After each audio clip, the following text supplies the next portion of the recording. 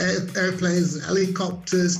I did a lot of training. I was stationed at a air sea rescue camp, and they used to drop us into the sea and practice rescuing us.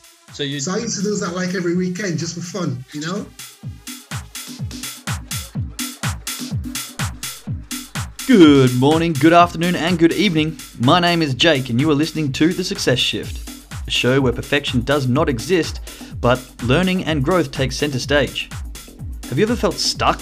Like you're doing all the work but not getting the results? Maybe you feel like there's something missing.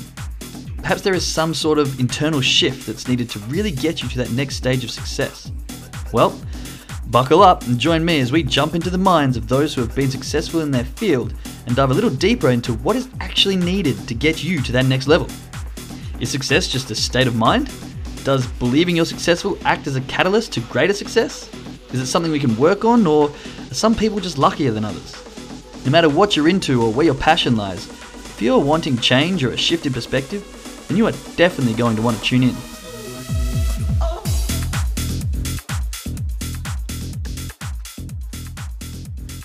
From jumping out of planes and being dropped into the ocean to running a marathon after a very serious accident, Rowan Black is a fellow network marketer who has lived one heck of an adventurous life.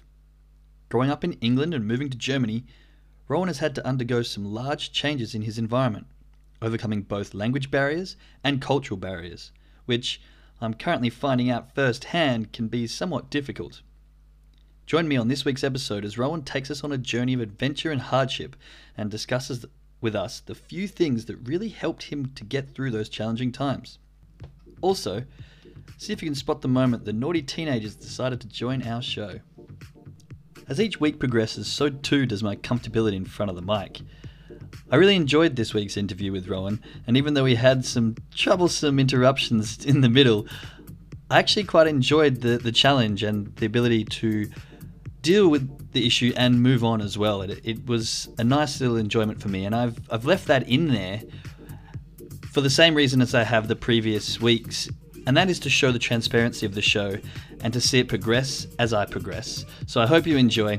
If you'd like to go straight to the interview, please skip ahead to just before the 6-minute mark.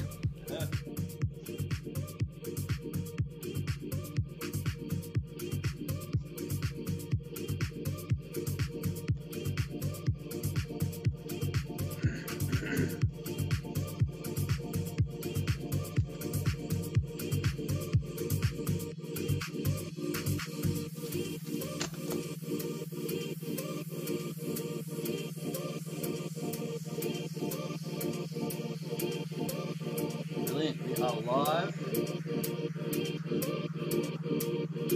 Episode 5 with Rowan Black of The Success Shift.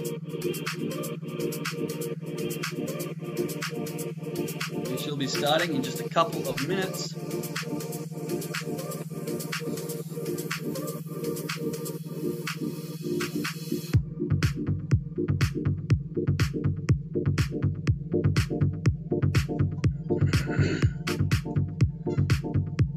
Joining us. If you are watching live, please let us know where you're coming in from.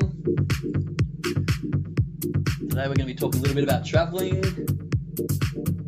one of my big passions.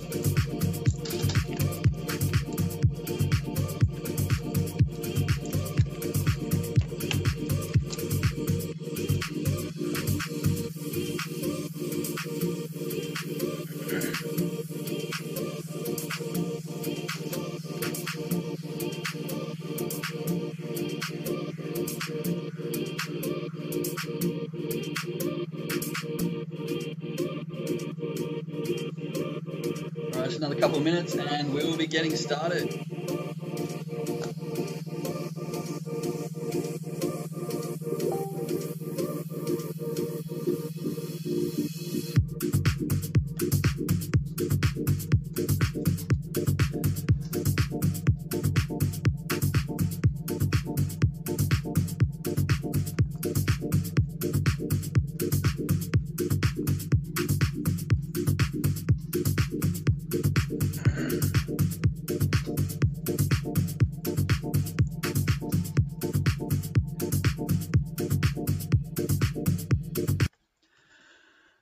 Alrighty. Welcome everybody. Hope you're having an absolutely fantastic day. It is Thursday. Rowan, how you doing? Glad you could join us. We are here live at episode 5 of The Success Shift, where our goal is to get into the minds of those who are successful and understand whether or not thinking you're successful can act as a catalyst to greater success. So I'm very excited to be joining Rowan here today. He actually reached out to me on one of an online virtual conference of Success Summit online with the amazing Fraser Brooks, who's been a massive drive behind what I'm doing and where I am today. And he actually reached out to me. We got connected in the short time that we've been friends. I've gotten to know that he's led a pretty interesting life, done some remarkable things. So I'm looking forward to getting into the mind of Rowan today. But first of all, Rowan, how are you doing? Very well, my friend. Thanks for having me here. I really appreciate it, and I'm looking forward to speaking to you. Mate, it's an absolute pleasure of mine. I really appreciate you reaching out to me. You know, if anyone's been watching these episodes to start with, this is something new. I'm going out there trying to learn as I go, stumble forward, fail forward, and hopefully as the show progresses, you can see that what I take from the guests I have grows the show, progresses it, and hopefully comes to a big success. But I really appreciate you reaching out because it makes it a bit easier for me to be able to chat with friends. Thanks for that. So why don't you start with telling us a little bit about yourself, Rowan? I mean, you've lived a pretty interesting life from what you've told me. Let me hear it from your point of view, from when you were a young fella. Yeah, okay. Everybody, hi, Rowan Black here. I was born in England in 1957, very long time ago. And I was brought up in a place called Leeds in North Yorkshire. The industrial part of England. And I had a very good life. You know, there wasn't a lot of money around for the family, but, you know, we did well. But I realized at a very young age, if I want to make some out of my life, I'd have to do some change, make some changes. And one of the major changes that I did, I joined the Air Force when I was 16 and a half. Wow. So from a mother's womb and warmth into the Air Force, you know. It was a bit of a culture shock, but it set me up for the rest of my life. Spent 9 years in the Air Force, and it was really a very basic type of thing that I needed because I was living in an area that wasn't really giving a lot of promise to you as a young guy. You know? For a young fella. Yeah, a bit rough around the edges. Yeah. I was lucky in a way because I did a lot of sport, and with sport, it got you out of the area every now and again. It takes you out. It's a savior sometimes. I did sport as a young kid, and it keeps you on track. It keeps you committed to things. Exactly. Exactly. You know, but you know, I did realize at a young age that I personally was responsible for my life, so I had to take action, and I joined the Air Force. Actually, I wanted to be a sports teacher, but sort of tricked me into becoming a cook for some reason. Don't know how that happened. That's a nice hobby to have, cooking. Nice. Yeah, well, I enjoy it, so it's all right, you know. It's the main thing, right? And, do something you love. Exactly. And I did that for the first 6 years, and then I joined the paratroopers and started enjoying life even more. You know? Yeah, I can imagine. Paratroopers. I love skydiving. I've got my skydiving license.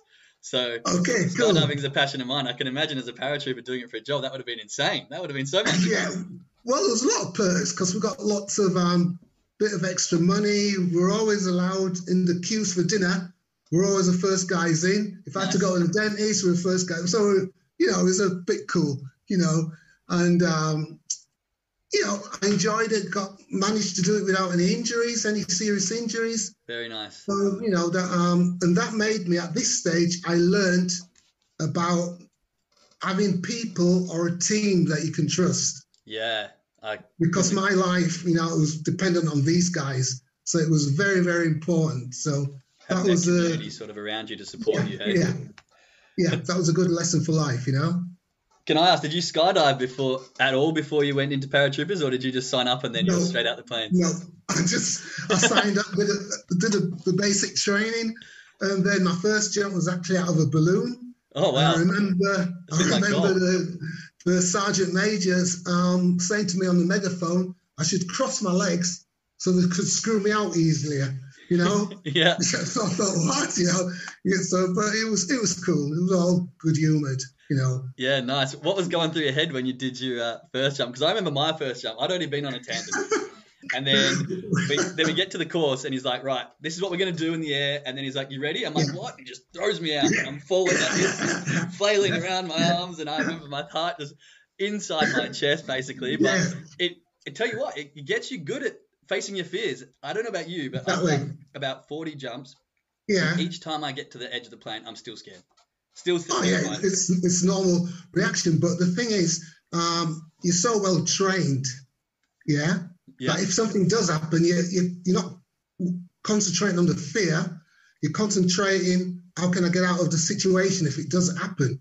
And we only had 800 meter. It was a static line. So you didn't have a lot of time if anything went wrong. So you were well tuned. We went through these stacks and stacks of times. So you were just tuned to getting out of the airplane, looking at if everything was clear and just landing, you know? So. And did you guys have a reserve or were you just one shoot? Yeah, but we had a reserve, but we used to call it an alibi because what are you going to do after 800 meters? Yeah, that's what I was thinking. I was like, you're going to hit the ground. It's going so we all use an alibi, you know? Yeah, fair enough. That's super interesting. Yeah, that's cool. So what was it? I just want to go back a little bit. So you were in the Air Force for 9 years. So after loving skydiving, I also want to learn to fly a plane. So one of my goals in life, later on in life, when I got a bit of extra time and money, is to learn to fly a plane. What was it like in the Air Force at such a young age? I mean, people don't start learning to drive until you're 16, and here you are learning to fly a plane, especially one like that. Well, no, I wasn't actually flying. I was learning to jump out of them, you know. So I see. Yeah, but actually, I did a lot of flights in different sort of airplanes, helicopters. I did a lot of training. I was stationed at Air Sea Rescue camp, and they used to drop us into the sea and practice rescuing us. So I used to do that like every weekend just for fun, you know? Jump out of a helicopter, wait in the ocean, be like, help me. But I'll tell you one thing, it was good for getting the girls. Yeah, you know? I can imagine. So that must have some sort of like really strong mindset training. I mean, I'm from Australia, sharks are everywhere, but I was a lifeguard. I loved being in the water. But many people that I meet are terrified of the water. Imagine jumping out of a helicopter plane into open waters. Were you scared at all? Being from England, I mean, you don't really have... more than scared because I'm the world's worst swimmer. Really? I shouldn't have been allowed to jump, but I kept trying to let me through, you know? Yeah. So I was terrified of the water jumps. I was terrified. But once again, this training that we had, I turned this fear into just, you know, concentrating, what if this happened? What do I need to do? Yeah. So, you know, there's not really a fear because you concentrate on different things. And that's the way they taught us to think about things, you know? Yeah. And it does work. I heard a really good saying yesterday that, like, you know, nerves, you get sweaty, your heart beats, your palms get sweaty, but then excitement is the exact same thing. So rather than being nervous, you'd be like, I'm excited. And all of a sudden, your mind shifts 180 and you, instead of being nervous about what's going to happen, you're excited for what's going to happen and you change that entire perspective. Yeah. I can imagine being in that situation where you know you're not the best swimmer, you know you got to jump in this water, maybe having that sort of like, yeah, this is fun, I'm going to do this, you know, the adrenaline's coming in, like excitement comes, you jump in, you're like, please save me quickly because I'm terrified. Yeah, exactly. Yeah, it was one of them, but it was cool, you know. There were some great guys all around me. Once I hit the water, there was never any danger really, you know. It was just probably... the biggest challenge was hitting the water at a good enough angle not to hurt yourself. Yeah, you don't land flat on your back. Yeah, I've done a few of them myself. It hurts. But it was all right. It was cool. How far down were you jumping? With the water jumps, we did from 1,200 meters. 1,200 meters. Meters. Yeah. The water jumps were always higher. Yeah. So you jump. Yeah. So you jump out, pull your chute, and no, static line. Static line. Okay. Go. Yep. Yeah. And then how close to the water do you get before, like, you're not with your chute? You get this thing, you know it yourself, the ground rush. Yeah. Yeah, it just rushes to you. But with water, it's just a different element. So it just seems completely strange. Yeah. It's not normal, you know. And I always remember to say, don't open your Mae West in the air. You know, you wait until you're in the water. Yeah, so okay. I was always trying to concentrate. When do I feel the water? When do I feel the water? So there's so many things going around, you know. Yeah. I can imagine being in the water with a chute can be very dangerous as well, like getting entangled. Yeah. It acts like a wet blanket, and then if you got that on top of you, then you pull your vest and you're sort of floating and getting squished at the same time. But we always had really, really good backup teams that were extra there just to make sure the guys got out quick enough without any problems, you know. So that was one of the things that worked really well, you know. Yeah, wow. Very fascinating. I find that very, very fascinating. So you have. I'm not going to do it anymore. That's it. Yeah, no, that's fair enough. So after that, you left the Air Force at what, 25? You would have been quite young still, and you came into being a cook. Yeah, you know, I decided to stay in Germany, and I actually opened an electrical shop with a friend of mine. And we did something really crazy because the British guys used to get newspapers, the British papers, about 12 o'clock, 1 o'clock in the afternoon. Yep. And we thought, what if we could get the papers on the way to work, you know, 7, 8 o'clock in the morning? Yep. And they'd come into the shop, pick up the paper, and they'd probably buy a video or something else with it. Oh, nice. Yeah, and that was our idea. So we were traveling every night. Yeah. To the borders to pick up the British papers to bring back to our shop. Oh, wow. So it was crazy. Yeah, right. It was crazy. But we had the shop full. It was good, you know. Yeah. And we made a good name for ourselves. But I had a very bad car accident. And unfortunately, you know, I was in hospital for such a long time. And the bills just started taking over and we just had to close it up, you know. Oh, I'm sorry to hear that. One of them stages in life. But yeah, it was a good idea that we had. Yeah, nice. So you're in a car accident. Yeah. Somebody, I was a passenger in an English car. So the steering wheel was on the right-hand side, right-hand side. Yeah, it gets confused for me as well, being Australia, Germany. And, some woman at the crossing, she took my fourth part, whatever you call it in English. Yeah. What do you call it? The front fender. Yeah, she drove into the side of our car and my legs stopped broken. Oh, wow. So that would have been quite a lot to recover. I'm sure being in the Air Force and the paratrooper, that's kind of stuff that you might have already had a mindset for, like this could be a possibility, jumping out of planes all the time. And then lo and behold, it happens a way you completely don't expect it. Hello, universe, sending me from a different direction. But did that take a lot to get you back on your feet? Mind the fun? It's a good one. It took me quite a lot because I was still very active with sport and everything. I was a sprinter. And then I remember the doctor saying to me, I won't be able to do sport or competitive sport again, you know. And about a year later, I had a couple of races, second, third, but there was no first places anymore. Yeah. But after that, from doing 100 meter, I did a marathon. Nice. Just to say, well, you know, the doctor don't know what he's talking about. You know, I'm not going to be the fastest one anymore, but I can still use my legs. I'll still be able to do something. So I did 3 marathons and just went in a different direction completely. Man, that's awesome. Congratulations. Yeah. What was going through your head during that rehabilitation stage? Because I actually had a friend who was in a really serious car accident and I almost got in the car. So seeing him go through his rehabilitation stage, there's obviously the physical aspects of it, the walking, the going through this, but the psychological aspects and the mental game, where especially, you know, to say, no, doctor, I'm going to go further. No, doctor, I'm going to do this again. Yeah. Not only am I going to get back to my feet, but I'm going to then run a marathon. Yeah. You must have had a lot of stuff that you would have had to go through. Tell us a bit about that. Oh, yeah. Well, because at that stage as well, my German wasn't, I could understand quite a bit, but I couldn't. So you're in Germany? I couldn't explain things, you know, very well. So I had a bit of a problem and I couldn't open my emotions, what I was thinking and stuff like that, you know? Yeah. And it was a tough time, but I had some fantastic friends that still live in Gütersloh. And I'll never forget these guys looked after me very, very, very well, you know. And you just get over these things, you know. My biggest problem was to make sure my family at home weren't worrying too much, you know. But I was saying everything's okay and this and that and that and everything's all right, but they were obviously worried. But it all sorted itself out, you know. There's all those sort of different strings, isn't there?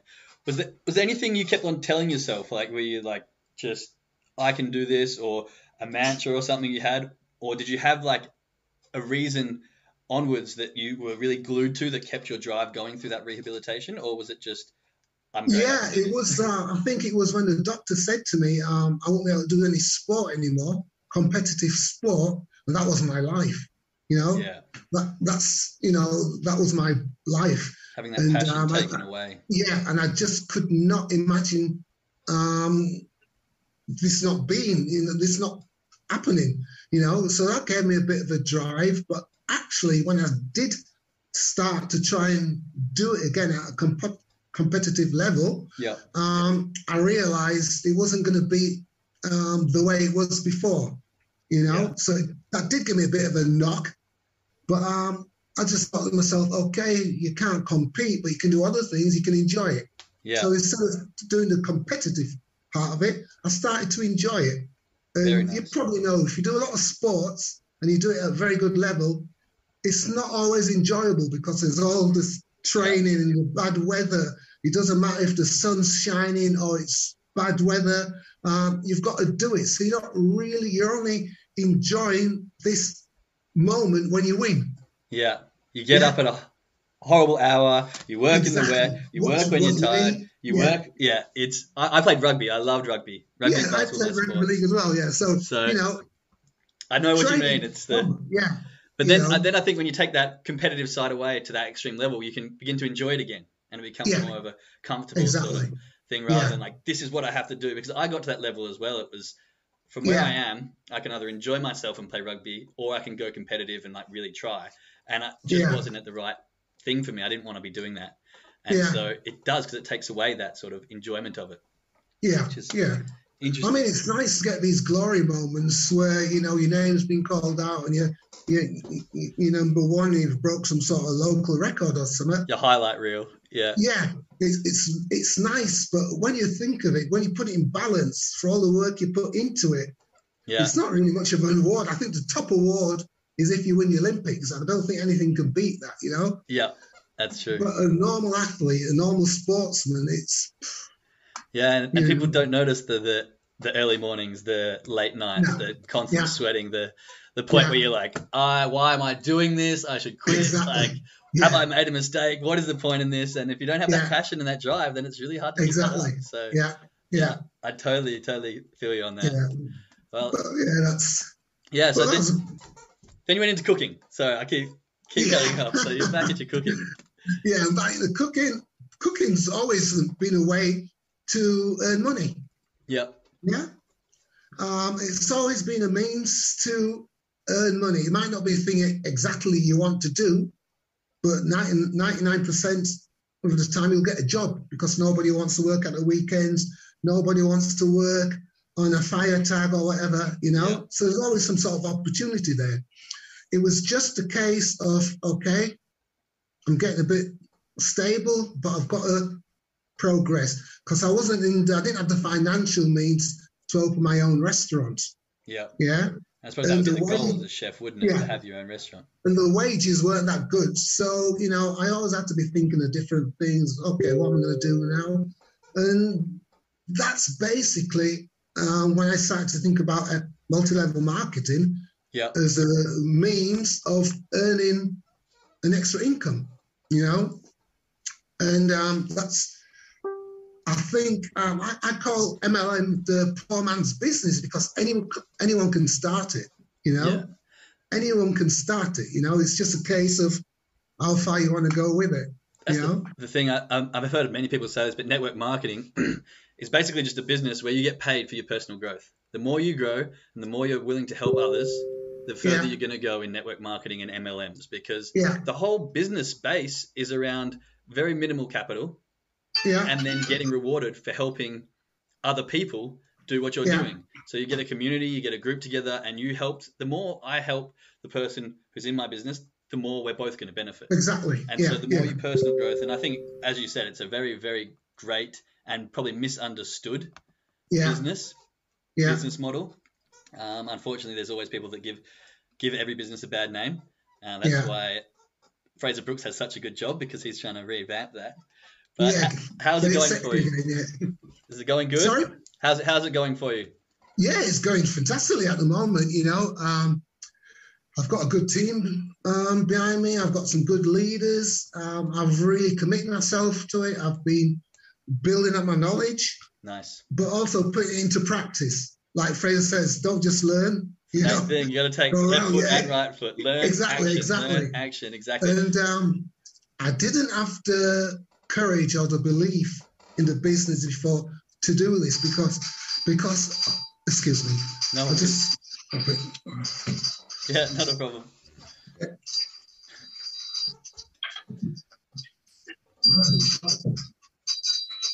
Popular man. As you can see, he's done a lot of interesting things, and I think something I've taken away from that is that, putting yourself in those environments and being surrounded by the people that he's been surrounded by obviously seems to help really get him through those things, like jumping out of planes on a regular basis. I know it can be scary, jumping into waters when you don't know. Being in a car crash, getting over it, going through all the things can be very, very terrifying. Yeah. And having that support crew and that community, I think, is a massive thing that's helped Rowan go through. So I was just sharing my takeaways with anyone that's watching, that some things that I've noticed that are repetitive in your stories, that you've got that community and you've got that support behind you. And even though it's terrifying, you sort of do it anyway because you've got the training and you've got the action to go through. But so I continue where you're off. So you had your community in your MLM. And you're really enjoying that, and you're taking. Yeah, I'm really enjoying it. Like I say, I'm learning new processes all the time, and what I find is interesting that it's becoming a lot easier to help, the other guys and the other women in the team. Yeah. Because I'm actually, these things that I'm learning, I'm putting into practice, and I'm seeing that it's working. So I can't honestly say, you need to do this, do that, and it'll work. Yeah. And it's dying, and it's a fantastic feeling, Yeah, I can imagine. It's a fantastic feeling. And that's the thing with this, like what you're learning, you don't unlearn. You're learning these things, and even though you might not get the results straight away, it's one of those things, especially in network marketing and MLMs, that you do the work, you might not get the reward. You do the work, you might not get it. But then you're learning these skills, you're doing the work, and everything you've started doing here will eventually be paying off. There's kids out there ringing all the bells again. Oh, really? The ding dong bitch. I must admit, I'm guilty of that when I was younger, doing the same thing. It's probably my karma from when I was younger. About this. No, not a problem. Like I said, it's probably the karma from me doing it when I was younger, coming back and biting me. But what I was saying is you don't lose those skills, and this is one of the things that people, I think, struggle to do, is work without reward. We're so trained to work with reward. And when we don't get reward, then we struggle to keep that work up. And it takes a lot of strength and mindset to go, I know and believe that my results are going to be worth the effort I'm putting in right now. And I can imagine that would have been similar to when you're getting over your car crash or trying to get walking again. I know that the effort I'm putting in right now is going to be worth the ability to run in a race again. Yeah. I know that the struggles I'm going through right now, even though I can't walk again right today, they're building towards something greater. They're building towards being able to run a marathon. And I think it's really important to understand that concept to grow. Exactly. You've got to take the stages until you get to where it eventually leads you, So you just got to take the little steps at a time and don't worry about the big steps, Yeah. Focus on what's in front of you. As you go along. Yeah. Very, very interesting. Well, I think I'm just going to have to run down the step and kill a couple of kids. Do you just mind? I'm sorry about it. Go for it. Just don't get caught while you're doing it. No, that's completely fine. That is quite funny that the kids are ringing the doorbells and running away. I remember when I did that. Not to the extent that's happening right now, but I remember when I did that as a young kid. And I think this is the universe's way of getting back at me. But it's quite funny how it goes around. But very impressive. Some of the takeaways, like I said, is that the strength and the mental willpower to continue doing something even when you're not getting that reward. I remember watching my friend try to rehabilitate. He was in a wheelchair for 6 weeks and then slowly getting back up. And I think he was told he wouldn't be able to walk again. But then a couple of years later, he's playing footy and he's playing AFL, a really rough sport, and he's doing it well as well. He was a great athlete. But I think it comes down to that drive and that want and that passion. He was a runner. He loved what he did. And I think he just had it in his head that, like, no, this isn't it for me. Like, I'm not giving up right now. I'm going to keep working, even though it's going to take time, it's going to take effort. He was able to take those steps forward, do the little things, and just like Rowan's done, run a marathon or play sport. And I think that's something really powerful that we could take away from, is not having the goal in mind, but really having focus on the one thing at a time. Because I know personally for me, sometimes I got this big goal and I want to achieve it, and I forget about all the little steps that it's going to take to get there. And then when I don't get to that goal by the set date, I can get disappointed. So having the expectations not meet the reality is basically what disappointment is. And so when you've got such high goals and you don't focus on the small baby steps, then you can end up feeling disappointed. You end up feeling like you're not successful. You end up feeling like perhaps you can't do it. And that can be a deterrent. And I think that if you focus on the small achievements and you get, the first step, first 50 meters, the first little bits going, and you'd be proud and grateful that you've gotten that and acknowledge your success in that, then that helps to drive you to the next baby step. And before you know it, you're looking back and you're running a marathon. So how'd you go with those kids? Did you chase them down the street? That's your answer. Yeah. I did that to myself, didn't I? Very, very sorry about this, but I'm just going to leave them because hey, it's not it's not your fault. This is exactly what they wanted. They got the bait, and so they're running with it. So I'm happy to continue. But what we will do is we'll touch on the one thing that I want to talk to you about was your traveling, because you've moved country. So you've moved from England to Germany. Different culture, different language, similar environment, I suppose, in the weather. I've come from Australia to Germany, and I completely understand what it's like. Culture, language. For me, it's a little bit different in temperature from hot to cold. It's getting into winter, and I'm not used to a white winter. So how did you go about that transition, that change? Well, the actual temperature change and stuff like that was quite okay, but it's just the culture. The culture was the biggest problems, because other countries, other people think completely different. Something that's normal for you is not normal for them. So you've got to be very, very, very careful at the beginning, But you can't lose your identity either. You still got to stay what you are, you know? I think that's one of the hard things. And I'm quite lucky. So my girlfriend's German. But we met in Canada. So it was kind of role reversal. So she was there. She wasn't able to speak English fluently. She could speak a bit. But, we were in that environment where it was hard because at parties and there's lots of language going on and the culture's different. Like, it takes a long time to transition. Luckily, there was a lot of, and lots of people there were speaking English, but she didn't have English. So she had to learn quick, basically. But in the reversal, I don't know if you found this, but me coming to Germany, lots of people speak English as a second language. So I managed to crawl my way through a little bit, and it's not as much of a shock. But it can be, and it can be quite hard. Like, I didn't realize until I got here that you spend a whole day and everyone's talking German, and it gets tiring because you're trying to listen or your focus goes. Yeah, it's very tiring. Yeah. It's the small things that you don't realize until you're in that situation.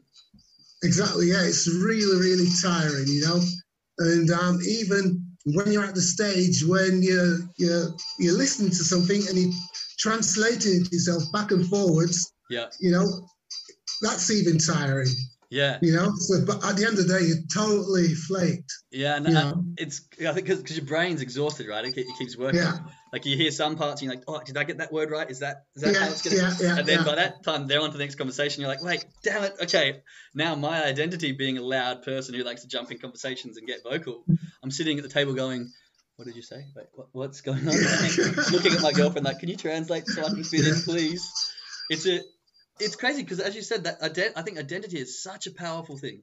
Yeah. Your identity is very powerful. And I think, lots of my mentors talk about this, that if you want to be this level of person, then you need to change your identity to be this person, even before you're there. Be that person in that way. be the leader that you want to be, dress like the person you want to be, and do it before you're there. And that identity will bring you up because you'll end up acting like your identity. But if you're losing, exactly, it could be hard, right? How did you go about that when you moved into the different language and culture? Was there anything in particular you did to keep your identity strong, even though you were finding it tough? Yeah, I think I spoke my mind more than I should have done. That weeds out the good and the bad quickly. I think. Because Germans tend to, put things under the carpet and, put in a nice little parcel. Yeah. I just used to go straight to the point and tell, even if I couldn't speak it out verbally, I think they knew my eyes exactly what I meant, And so in that sense, I got the respect because they realised, okay, we've got to treat this person. He can't speak very good German, but he's obviously trying to communicate with us. He's obviously trying to tell us something, so we've got to take him seriously, Yeah. And that was the biggest problem at the beginning, not being taken seriously, or people not willing to understand you. That was very, very frustrating. Yeah, that was very, very frustrating. Imagine, and I think tonnage as well, like in discussion, you're from England, very laid back people, like to have a laugh, like to have a clown around, have fun. Australians, very similar. And I think the tone and the way you speak to people has a lot to do with communication as well as the body language and all that. So if you don't have that ability to share your tone, let alone the language, then it's kind of all down to body language, and you have to sort of do different things to get your point across. But if you're sarcastic a lot, or you joke around and you want to have fun, then getting that across, you'd lose that a little bit, don't you? Yeah, you definitely do. Yeah. It was also this, everything was so serious. You know what I mean? Everything. The Germans are serious, aren't they? What's up, guys? Have a laugh. And I just couldn't understand it. And I'd say to myself, what am I doing here? You know what I mean? These people are strange, But at the end, towards the end of the time, you realise, okay, that's just the way they are. I should imagine the people in Sweden and Norway are even more strange, because it gets dark so early, And but that's just the way, Even British people, they might think, bloody hell, these guys are crazy, But it's just the way. It's just your personality, the way you've been brought up. Exactly. What do you do? And I mean, I think for me anyway, I find that if someone I think is strange or acting differently and I'm getting frustrated by that, that's more something that I need to look internally at, because why am I getting frustrated at what they're doing? Is it really affecting me to that level? I mean, if they're ringing the doorbell consistently, then I'm like, God damn it, I can't help that. That's annoying. That's what the kids are doing. But sometimes it's like, well, why is that person's attitude or the way that person is? Just because it's a different culture to mine, just because it's a different way to what I've been grown up with, why is that affecting me so much? I need to look internally and be like, why is it bothering me that they're doing that? Or why is it bothering me that they don't get my jokes or whatever? And I think for me, moving cultures has a massive internal growth. It makes me look within and understand a lot about, well, I'm in their culture now. I've made the decision to move my life to their environment. So I have to adjust, I have to understand why these things are frustrating me and why I need to act differently, or how I can still be myself in that environment. Yeah. Did you have much of that when you... At the same time, you still don't lose your own personality, your own beliefs, your own identity. Totally. Because I could be the next 30 years, I've got a German passport, I still won't be German because I was born in England. And this process, growing up as a kid, was built into me at this stage of my life, and it'll never change, No, it will never change, So I don't think so. It's one of those paradigms that we're sort of born with, right? And in order to change that, you have to shift a lot. But I suppose that also comes from where you've come from. England's great. It's a lovely country. People are well off. I'm from Australia. I'm always going to be Australian. But if, we're coming from a third world country, maybe our mindset might be very quick to go, actually, I'm German now. That change. But I think because we are proud and we have that, excitement and joy from where we've come from, and that passion and pride of where we've come from, gives us that ability to go, I'm always going to, that's who I am. I'm always going to be me, and wear that out loud, I guess. Yeah, exactly. Yeah. It's, you should be proud from wherever you come from, and you don't want to go over the top. You know, you got to keep it a normal level. But yeah, everybody should be proud of their backgrounds. You know, my parents were born in Jamaica. My sisters were all born in Jamaica. I was born in England. Yep. But I still feel me like a little bit Jamaican, you know, because a little bit of Jamaican in you, but a little bit of Jamaican because the way the thought, these backgrounds, the people that are involved at this stage, you know, they're all Jamaicans, and it just sort of rolls off onto you as well, you know. Well, it does. I mean, the culture runs down, the habit that people are born up with, like when you're a young child, you know. Your mother, for example, might have been raised a certain way, and so she knows now that that's how you raise someone else. If that was in Jamaica, then those habits are still going to come down the line. I mean, my dad was English, so I've got some English in me as well. So you do have that mixture, and I think it's learning that ability to be proud and happy with who you are, proud of where you've come from, but still be able to keep that in different environments, I think can be quite a challenge. Yeah. And I think it's definitely something to master. That's true. It's like, for example, my son, Justin, he was born in Germany. Nice. Yeah? So he's got an English dad. He was born in Germany. And I sometimes say, you're so bloody German. Well, he is, isn't he? He was born in Germany, so he's got this sort of German way of thinking. You know his whole environment, I don't know how old he is, but his whole environment is German. He's 31. Yeah. If that's what you grow up knowing, then that's what you grow up learning and acting like. So, was his mum German? Is that why you're in Germany, or? Well, yeah.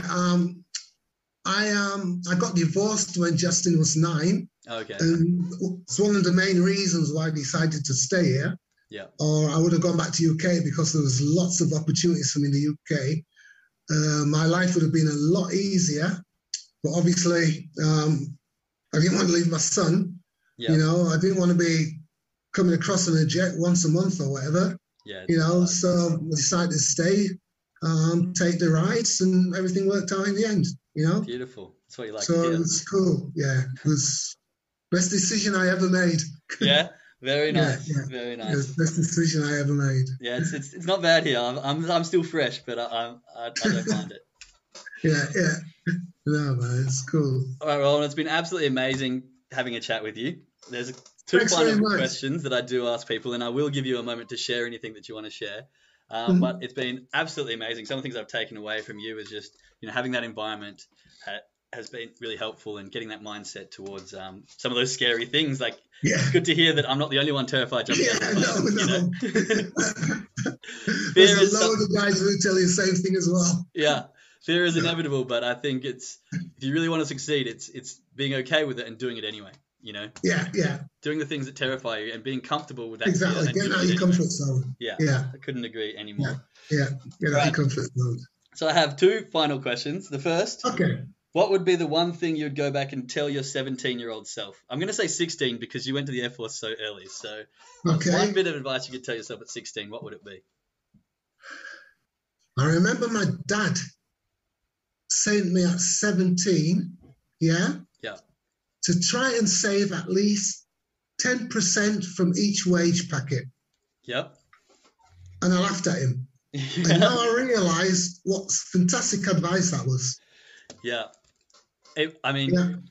So what I do is I'm a lot more into like trading and crypto and investing, and that's sort of where my networking is. And they continuously say, like, go percentage-wise and say, even if you're getting a $50 check, put $5 to savings, or put $5 for investing, or, you know, divide up that packet into percentages, and before you know it, your life will be, doesn't matter how much you're earning. You can be earning, you know, minimum wage, but if you have the discipline to put that 5% there, 5% there, 10% there, give it a few years and you'll be able to get yourself into a much different position. Yeah, exactly. Yeah. And that was a fantastic bit of advice, which I didn't actually use until later on. Are you using it now? Oh, definitely. Good man. Definitely. I get told that advice all the time, and I'm still not using it. So I've only got myself to be blaming on that. Definitely. One. So I think I'm going to go and do some. This little percentage, you're probably spending on something you don't need anyway. Exactly. Mostly. You know, an extra beer at the pub or so a couple of coffees just because it's there. But now it's already away. Yeah. It compounds, doesn't it? I think I'm going to have to go and do some work on that as soon as do it. All right. And my second question, which does stump a couple of people, but if you could have the answer to any question in the world, the complete and utter truth to any question, what would that question be? That's a good one. Gets people thinking. I like it. I like this one. Yeah, I've got the answer though. Yep. Hit me. How could I live in a world without wars? How could you live in a world without war? So basically trying to figure out what you need to do to make sure that war will not... Yeah. And that would be great. I mean, I could say one word, politics, and see how that. No, get rid of politics, and who knows what'll happen. Yeah. No, I'm not gonna touch that. That's a big old cabin. I'm staying away from that. Yeah, exactly. Yeah. How could I live? There's too much trouble in the world. Yeah, there's just too much. There's way too much. I mean, people. This is a very, very good answer. Very good answer. I think personally. And I would love the complete answer, but personally starting with yourself and filling yourself up with as much joy as you can so it radiates out to others to eliminate the war around you is the first step that I'm trying to take.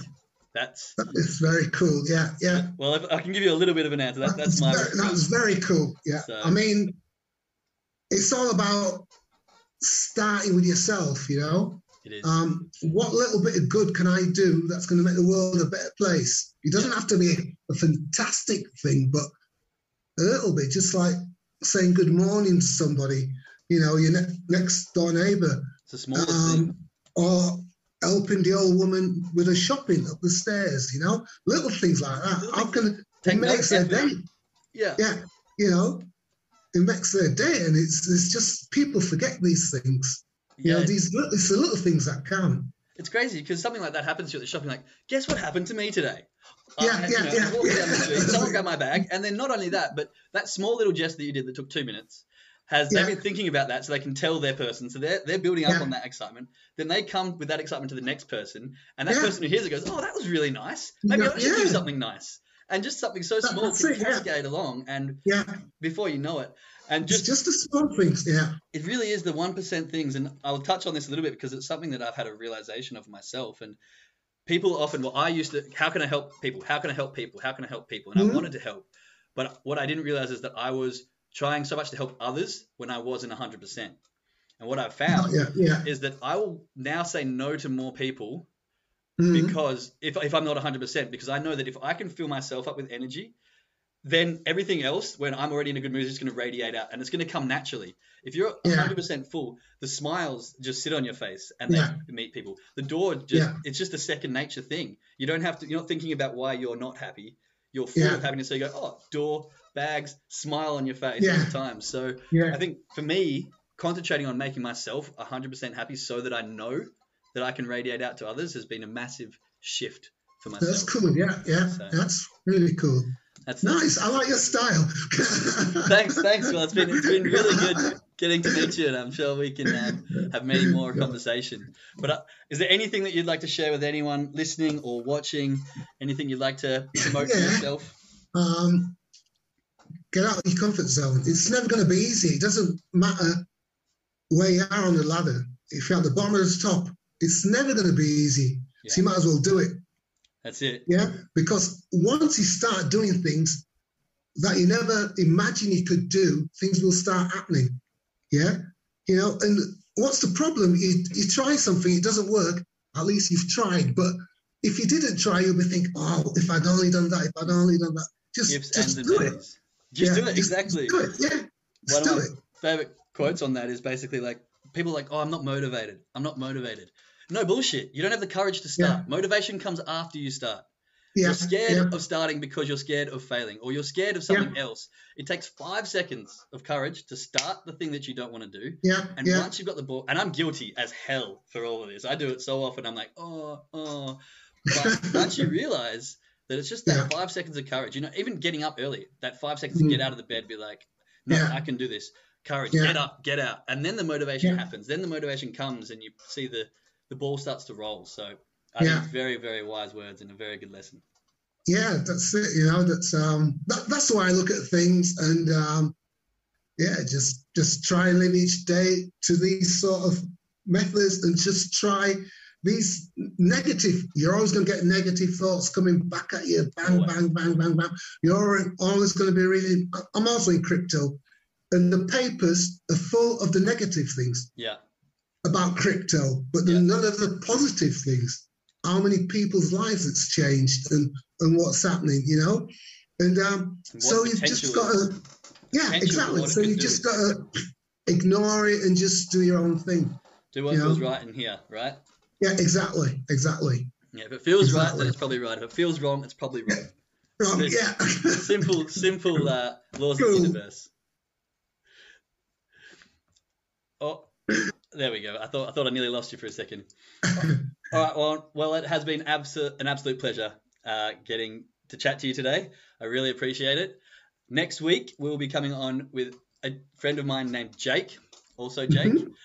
He'll be talking about drugs and alcohol, the problems and the rehabilitation, and how quickly you can change your life if you really want to. So interesting. Yeah. Come and join us the next week. Yeah. And if that's something that interests you, and if it's not, come join us anyway. You might learn something. But, yeah, that's cool. Rowan, it's been an absolute pleasure.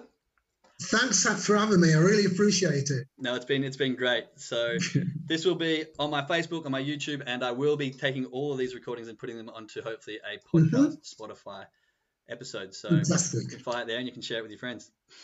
Great. It's been fantastic. Excuse my little friends outside. We were all young once, right? And like I said, I was a bit of a shit stirrer, so it's probably just come, and I'm okay with that. There you go. All right. Okay. All right, then. Yeah. Thank you, everyone, for watching. I hope you have an absolute blessed morning, afternoon, or evening, wherever you are. And just remember to keep smiling. Peace out. Take care. Bye-bye.